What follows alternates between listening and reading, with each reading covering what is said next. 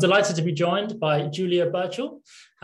She has enjoyed writing all her life and has written more than 30 textbooks over the past 25 years, including several Cambridge lower secondary and IGCSE English guides for Collins, such as Cambridge IGCSE English Students Book, which shows students how to progress with a clear student book structure that moves from building key reading, writing, and technical skills to applying these skills to specific question types and coursework tasks. As well as being a published author, Julia was a teacher, examiner, and teacher trainer for Cambridge University. Thank you so much for joining us, Julia. You're welcome. Good to be back. Good to be here. Wonderful. Well, we'll start with 6 opening, more general questions about becoming an author. Then we'll move on to your top 3 tips for people wanting to become an author. And then to finish, we have 2 questions that have been submitted by the ISN community. Okay. So with that, my first opening question to you, Julia, is why should educators think about writing or becoming an author? I think the first thing is as an outlet for their own creativity. I used to be jealous of my students when I set them a writing task because I wanted to do it, and in fact sometimes I did do it, and they'd be like, "What are you doing, miss? You know, I'm doing it too. I couldn't not." So I think as educators often, you know, our creativity goes on the back burner. We're very busy, you know, we're marking, all the rest of it. And actually this is a wonderful outlet for creativity, not just because you can do some of your own creative writing, because occasionally I'll find a gap in a book and I'll think, I don't know a text that would fit there, I'm just going to write it myself. And occasionally I look back over books I've written or been a part of writing and think, oh, that's a nice passage, and then I think, oh, I wrote that. That's, you know, so there's a real buzz about it. But I think also it's an incredible journey when you write.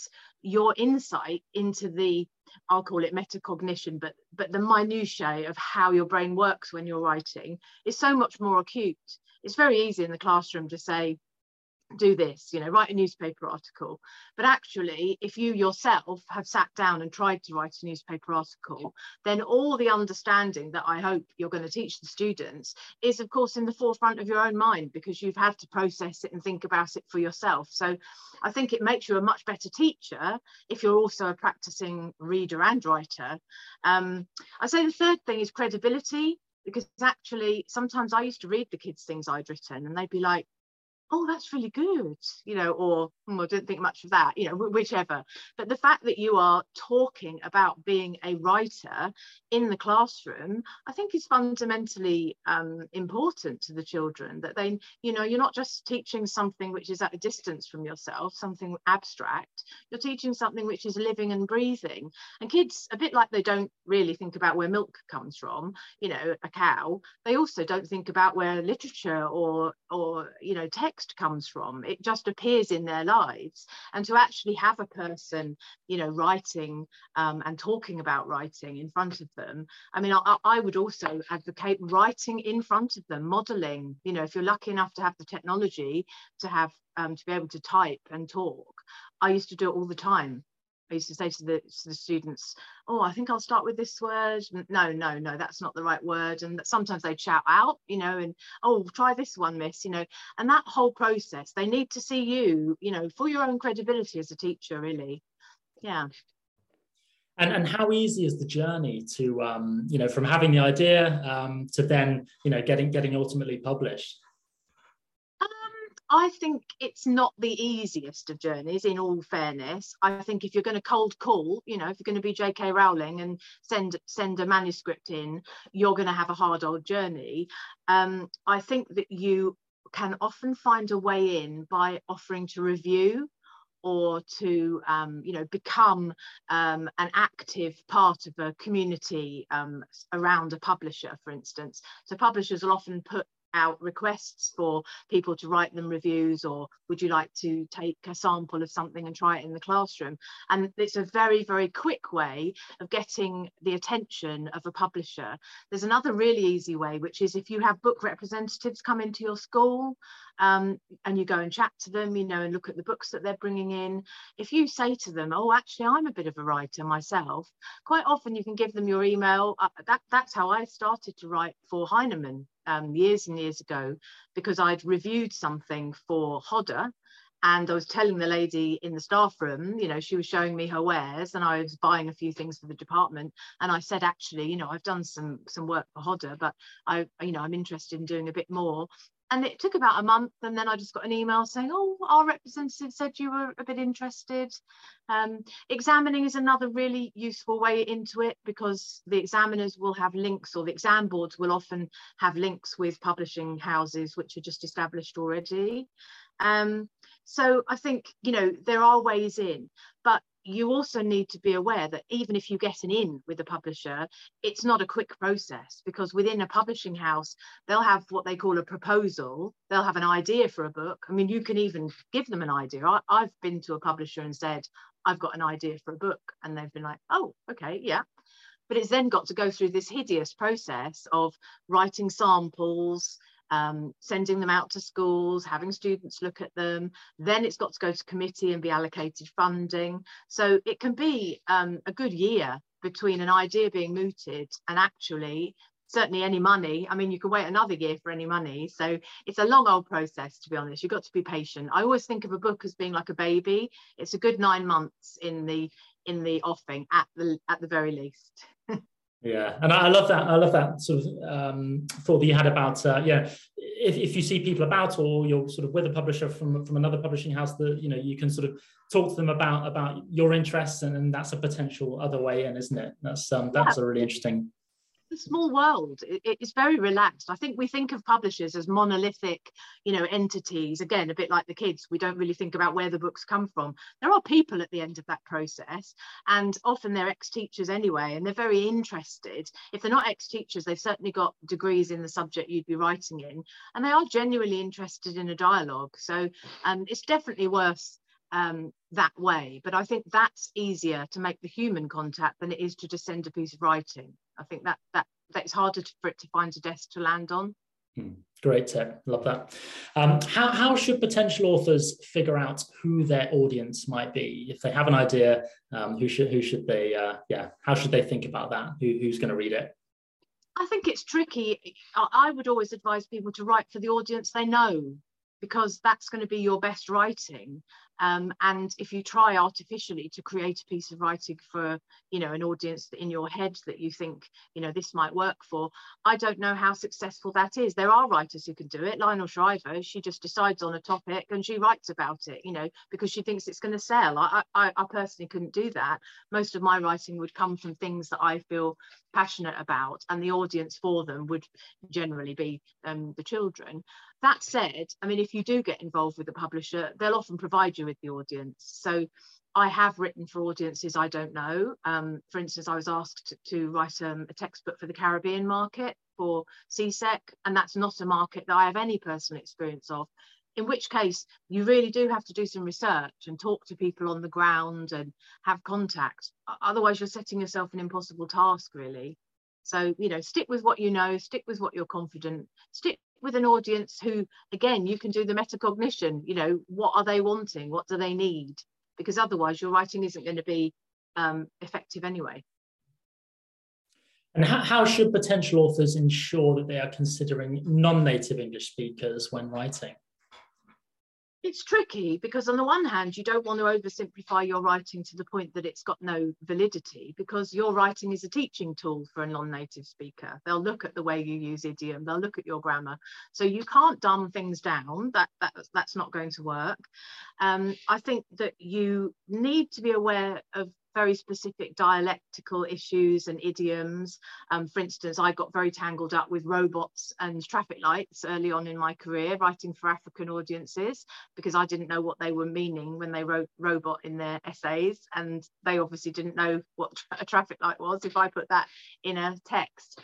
So it helps to have other people around to help you with those kinds of things, because you won't always know, you know, the idioms. So for instance, when an exam board is setting an exam paper, there'll be a team of about 15 people who'll read all the material and say, oh, you can't use that word, that doesn't mean that in that country, or no, that's too confusing. I think other advice would be try not to use too much irony. You know, irony is incredibly hard to translate. And I think analogies, some of us are terribly wordy and we love a good old analogy, but in actual fact, it can be very confusing for, you know, a non-native speaker trying to work out what you actually mean. So keeping it literal and keeping it relatively simple, and of course very simply provide a gloss, which again I've had big arguments with people when we've been putting exam papers together about glossing things, and you know, that will make it too easy. But in my head, I always think, what would the average 16-year-old living in another country know? Would they necessarily know that word? So, you know, a bit of glossing goes a long way, I think.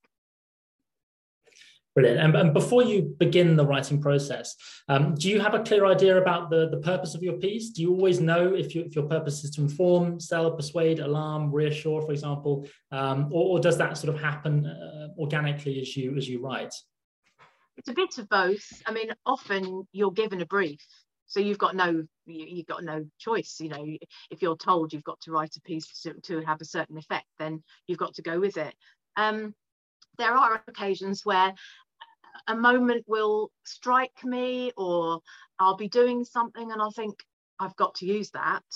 And then I kind of feel my way. So I can remember driving. I was actually driving to a funeral in Glasgow. So I'd flown to Glasgow, I'd got a hire car, I was driving along, the sat nav was leading me a very merry dance. And suddenly I saw a billboard for an advert.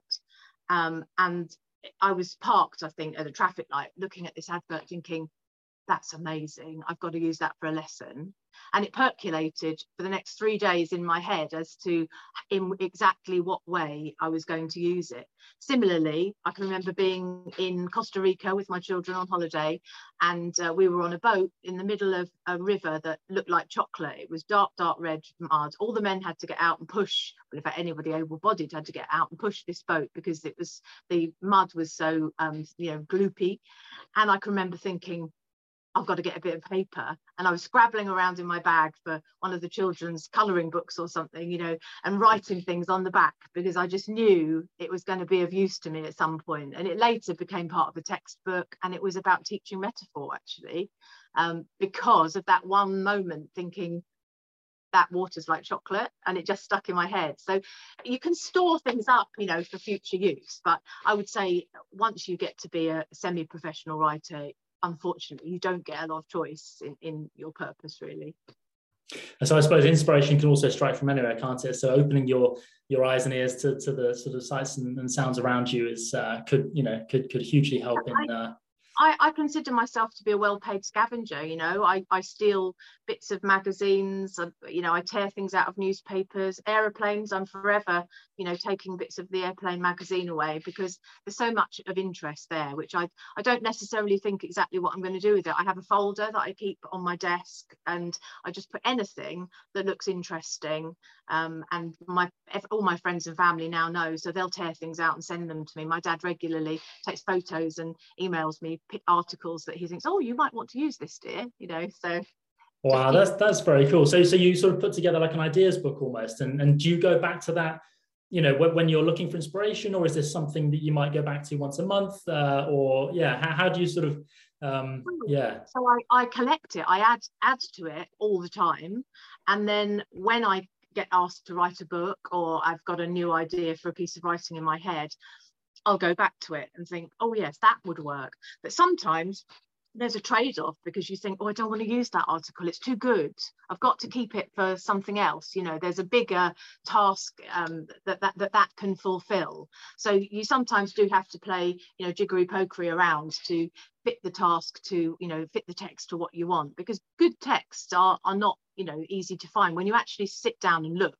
you know, the day that you decide I am going to find a text today which will teach metaphor perfectly, you won't be able to find one. They come to you, and if you're a reader, which, you know, most teachers, I'm an English teacher, so I'm reading all the time, you have little snippets, and rather than trust my memory, I'll just take a photo with my phone of a page in a book that I think was nicely written, and I'll keep all those little snippets in a folder in my phone, because when you're writing a textbook, you often don't need 500-600 words of text. You're looking for about 30 words, and actually those little 30 words don't stay in your head by memory. You've got to collect them. So it's a bit like scrapbooking in the modern age, I suppose. So I have the manual thing, and then I have the electronic as well. Brilliant. And my last opening question, what exciting opportunities does being an author offer? Oh, well, I suppose it depends how successful you are, but I think the first thing is you feel good, you know, you're helping people. I love it when I get reviews from teachers who say, oh, thank you, you know, you saved my bacon, I was so tired, and, you know, there was a lesson and the kids loved it and it all worked, or, you know, I love using, you know, whatever methodology I've suggested. So, you know, feeling good is a lovely thing in itself. You meet other writers because very few books are written on your own. You can't write, you know, an 800-page book on your own. So you end up in a team of writers, and that in itself is brilliant. I have a writer that I regularly review his writing, and he reviews mine because we think the same way. So it, you know, that has started to help. And if you get in a dialogue with teachers, of course, you're meeting teachers from all over the world who will feed in ideas and different ways of doing things. If you're very lucky, then you get to travel. So I've done a few conferences around the world where I've been a speaker, or I've been, you know, there to introduce my book, for instance. And of course, that's fantastic. And if you're lucky enough, you know, to get on that, you know, into that realm, then you can also then scavenge to your heart's content, because you're actually in country, so you can get lots of fantastic resources to feed the rest of your writing. Wonderful. So yeah, I mean, so many benefits of being an author, and loads of opportunities that opens up, I imagine. Yeah, brilliant. So now moving on to your top 3 tips. Yeah, your number 1 tip, Julia. What's your number 1 tip? Well, my first tip is about not setting tasks, but actually thinking about the whole series of skills that you're trying to teach. So as an example, if you were to say, I'm going to write to you about writing a story, please write me a story about a day that you lost something. That isn't actually writing about how to write a story. It's setting the task of writing a story. And it's very important to get that distinction clear in your mind, because teachers are very good task setters. We write exams, end of year tests, weekly tests, and it's lovely if you want a quiet lesson to just say, everyone write a story, but it's not actually teaching them anything, it's testing whether they can do it, really. So for me, my top tip is that you've really got to break down what you actually want them to know. And the way I do it is to create a mind map. So if I'm using that example of writing a story, I'll get a big piece of paper and I'll start writing down everything that involves. And sometimes it's a bit scattergun, and I might take a few days to keep coming back to that. You know, oh yeah, they need to remember that. Oh, they need to remember that. And of course, depending where the students are, if you've been teaching them for a long time, then you'll know that you've already taught them some elements. So the next thing I do is go to my mind map and try to put it into sequence. What are the things, what order do these things need to be taught in? Because sometimes there is a sequence. And do they know some of them already, in which case I can mention them, but I don't actually have to go in there and teach them. And so, I mean, for me, teaching students how to write narrative, that could be a month's work. You know, it wouldn't be one lesson. And I would, you know, maybe focus for a whole week just on narrative structure and how to do it. I think, you know, having each step on its own is really, really important, but also don't keep overloading them with new material. So I might take one example. So if I was teaching narrative, I might have one story that the children really like, maybe a fairy tale of some kind, and they understand the story, like Goldilocks and the Three Bears, inside out. It's very simple, because that's not the test. And then all of the steps that I apply, I go back all the time to that same story. Right, well, how did that writer structure it? Where's the moment where the drama racks up? You know, where's the moment where everything goes wrong? Because then the students are applying all the steps, but they're not having to constantly deal with a new context for them. So keeping the context steady, but the steps separate. You see what I mean? Absolutely. And your second top tip. So this is all about really the timing, I suppose, of writing. I mean, I wrote when I was working full time. I was a mum, two very lively, noisy boys, 2 dogs, 2 cats. And for me, it was very, very important to create blocks of time in my life that were just for writing, because I don't find writing easy if I'm distracted. So I know that I myself can't write in an untidy room. So I have to get all my triggers out of the way and clean the room that I'm going to be working in first. Otherwise, I use it as an excuse. But also then a time where no one's going to break my train of thought, because often, if you think back to my other tip, which is about this sequence, you get quite far down into thinking about the cognition required for something, and then somebody bursts through the door and says, "Mum, where are my football boots?" It's gone. So I used to write from 4 a.m. to 6 a.m. in the morning, which sounds as if I am some kind of lunatic, but actually for me it worked because the house was completely quiet. I could just get on with it. But the other part of that tip is that I didn't review what I wrote. I just went into the zone and I wrote and wrote and wrote. And I write on a word processor. Didn't worry about technical accuracy, didn't worry about my spelling, typos, of which there were millions. I just got it out of my head because it felt like an urgent need to get all this stuff down. And I didn't worry at that point about the sequence of my ideas. And sometimes even as I was writing, I was thinking, this needs to be earlier in this chapter, or this needs to be later, but I wanted to just get it out. So I would write for 2 hours. I don't really think you can do much more than that with concentration. And then I would leave it. And I would do that twice a week, Tuesdays and Thursdays it was for me. And then on Saturday, I would go back over what I'd written. And that's when I sorted it out, put it into order, maybe cut and pasted things. And I'd had some distance because I can't see typos for a start anyway when I've been typing for 2 hours. But also in terms of during the days between the writing and the reviewing, I'd often be thinking about what I'd written and thinking, I'm not sure about that. Maybe that's, whatever. So you need time away before, you go back and really refine what you're doing. You're probably going to do that refining process again. You'll have an editor who'll look at your work as well. But yeah, definitely little chunks of time that are dedicated and a reviewing time which is separate. It's a very, excuse me, very intentional process, isn't it? So yeah, I mean, not just sort of waiting for the moment to hit you and then just spending 7 hours maybe doing it. Maybe some people might work like that, but maybe what might work for the majority of people is really thinking about, okay, let's set aside 2 or 3 sessions a week, 2 hours maybe, and just sort of get your thoughts and ideas down, not worry too much about the structure, and then again set aside some intentional time, interspersed between that to look at maybe the content side of things, but actually the general structure and sort of overall sort of proofreading. Yeah. I had a notebook. I mean, there were times where an idea would come to me and I'd have to write it down because I'd be worried otherwise I'd lose it. So, there would be random occasions in between the writing periods where I jot an idea down or a text or something like that.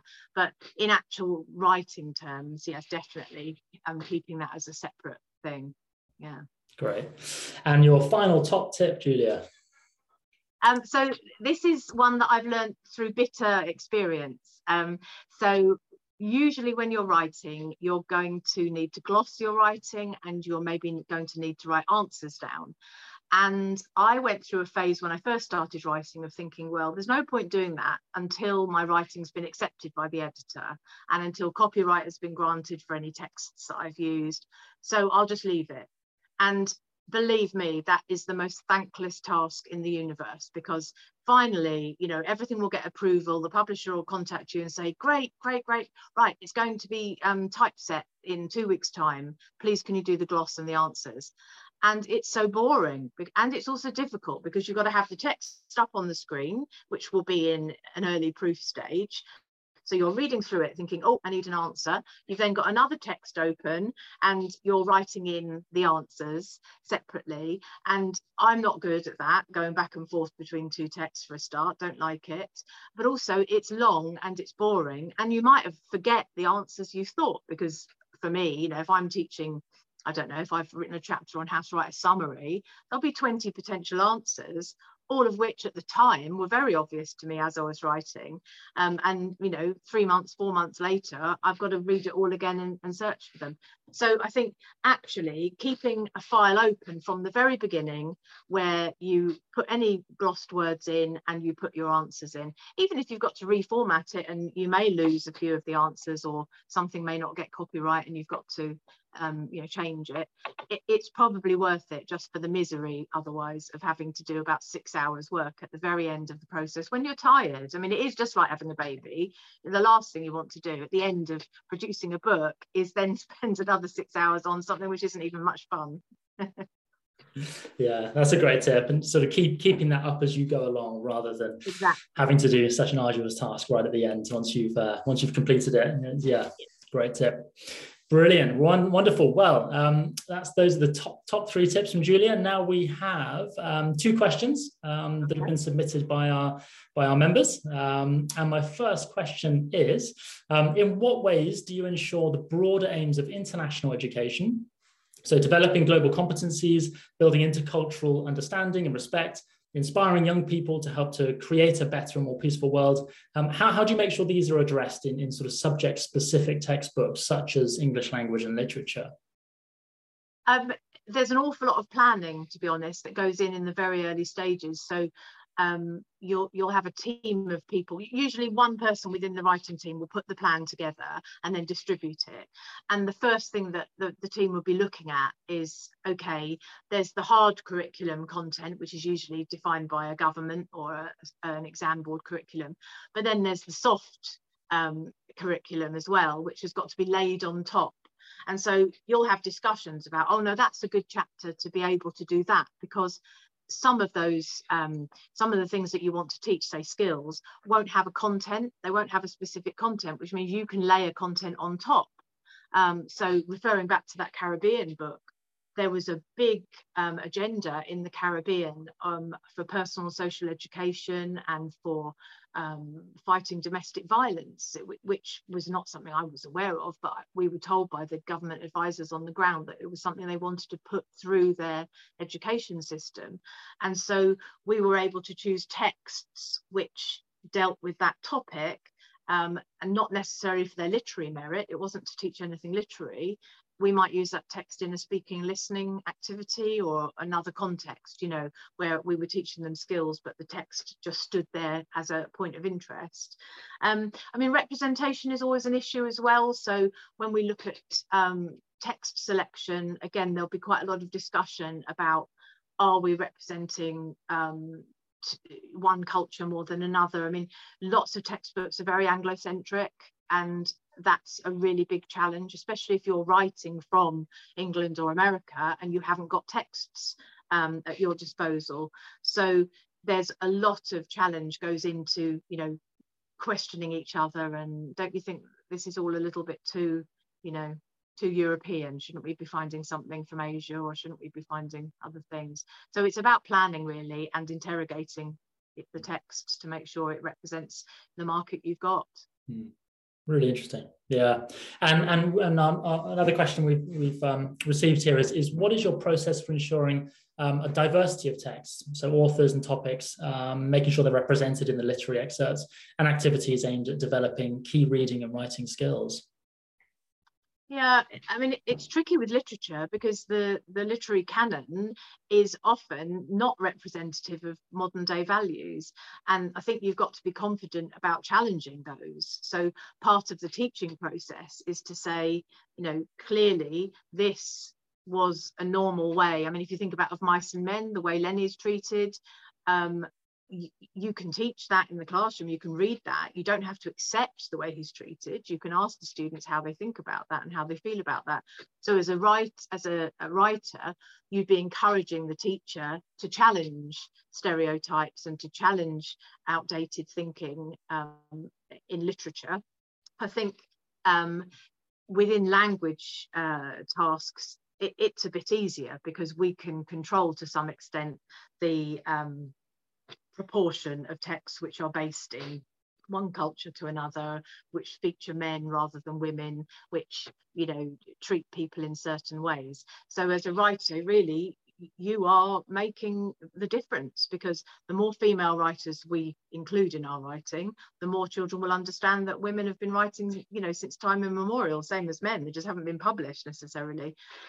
So, you know, it's a big responsibility, and that's where the art of scavenging comes into play, because certainly one of the things I always look for is young writers competitions in other countries, because A, they're cheap actually, because they're not necessarily copyrighted, and they like to have an audience, you know, so they'll share their story with you or their poem with you. But actually you're then seeing genuine writing from the cultures that you want to represent, and you know, that you want included. So yeah, lots of scavenging, lots of asking teachers, what's the best story? You know, at the end of, if I've been delivering teacher training in a country, I'll say, on the last day, can you all bring me a photocopy, just one photocopy of something you love using in your classroom? And they will. And, you know, few of those will find their ways into books, just because they're offering something that I just can't get my hands on, you know, from here. That's a great tip, I think. Yeah, really doing your research in that culture that you'll be teaching in, or writing a book for, and that sort of young writers competition idea is a great one and it really sows the seeds, doesn't it, and helps encourage local writers that might not have had that exposure before, and really, you know, shining a light on it for the local population and students.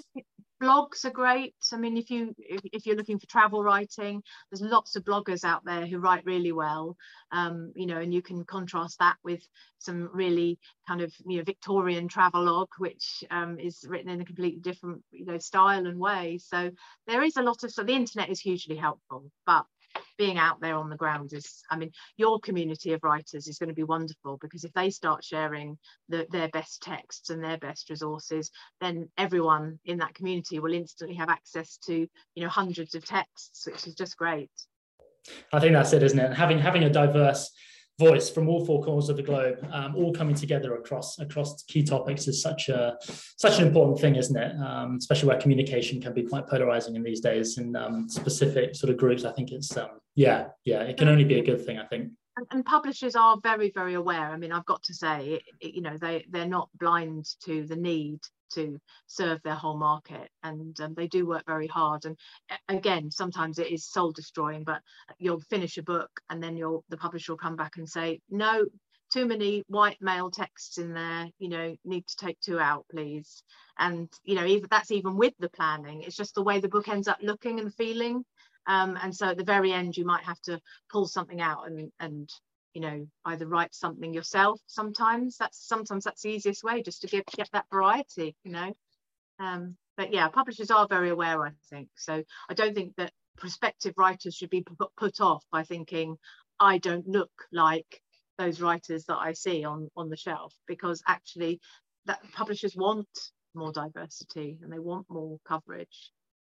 Brilliant. Thank you so much, Julia. That was fantastic, and I'm sure, you know, there's so many tips that we've discussed that the members of ISN and the wider community that are interested in publishing, getting into writing for the first time can take away. So yeah, thank you so much again, Julia, and welcome. Brilliant stuff. Yeah, thank you. Good luck, everybody. Bye-bye. Bye.